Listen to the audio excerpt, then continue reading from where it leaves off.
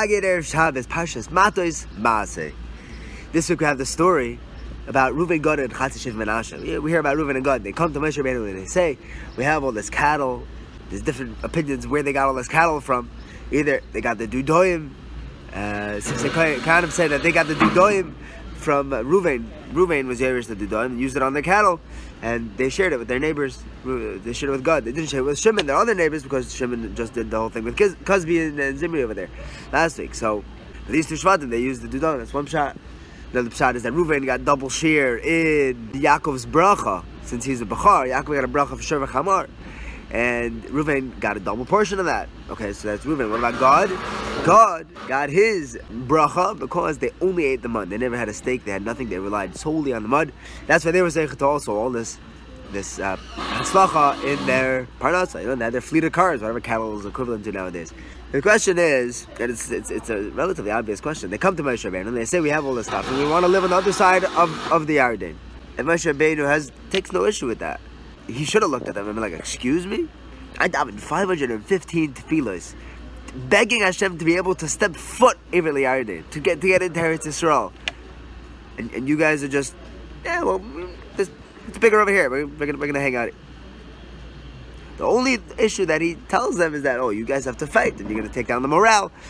And he says, you guys are like the Meraglim. You're trying to create a chasm in Klal Yisrael. You're trying to scare them off in the battle, just like the Meraglim did. Meraglim got scared. What's Pshat? Why did Moshe give it to them over the head for asking not to be in Eretz Yisrael? And the answer is as follows. The Shemen HaRosh. It's a sefer. He answers, what was Reuven and Gad asking? They wanted to settle down before they went into Eretz Yisrael. Keep their property on the outside of Eretz Yisrael. Why? Because they knew that going in to fight the Shiva Amim in Eretz Yisrael was a Neis Galoi were they to succeed. And they wanted to succeed. They needed to win these battles to take over Eretz Yisrael. But in order for you to have the schusim of conquering, to have the Ad Hashem, the Shad Dishmaya, you have to do L'Shem Shemayim. And they were worried that maybe they would fight not L'Shem Shemayim. Why? Because I'm fighting so that I'll get a nice house, a nice pool, a nice car, and I'll get a nice portion of land. But Reuven and Gad said, if we live on the other side, then we're going to be fighting 100% L'Shem Shemayim. When we fight in Eretz Yisrael, because that, we know that we're going to win. And Moshe Rabbeinu turns to them and says, no, you're making the same mistake as the Meraglim. You guys have to be honest with yourself. The Meraglim also thought, look, we'll go into the land, we'll scout it out.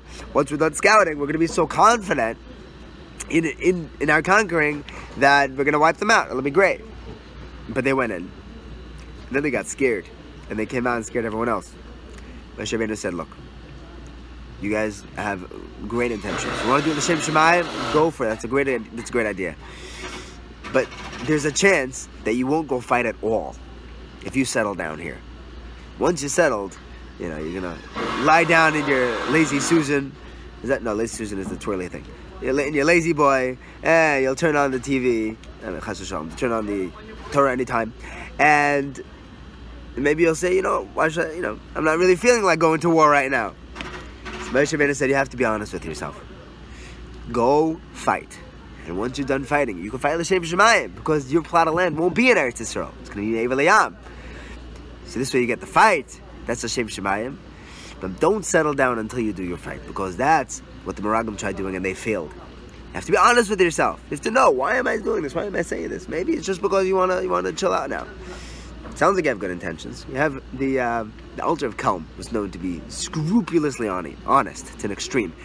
And he was once invited to a meeting, a gathering of Gedolim in Vienna. And he felt like there was something wrong with their meeting, and it wasn't his ashkafas, and it wasn't for him.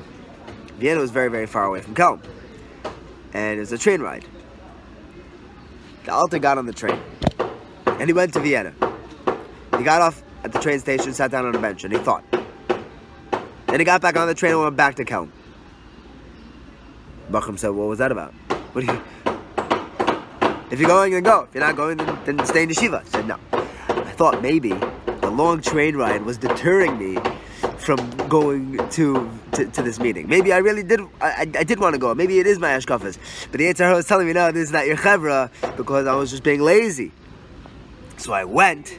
I got rid of that bias. I got rid of that little nuance that's telling me, that little voice that's telling me, it's a big schlep. because I'm already here.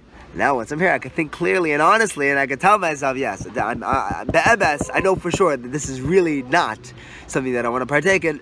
Once I had that clarity, then I was able to come back to yeshiva. Have a beautiful Shabbos.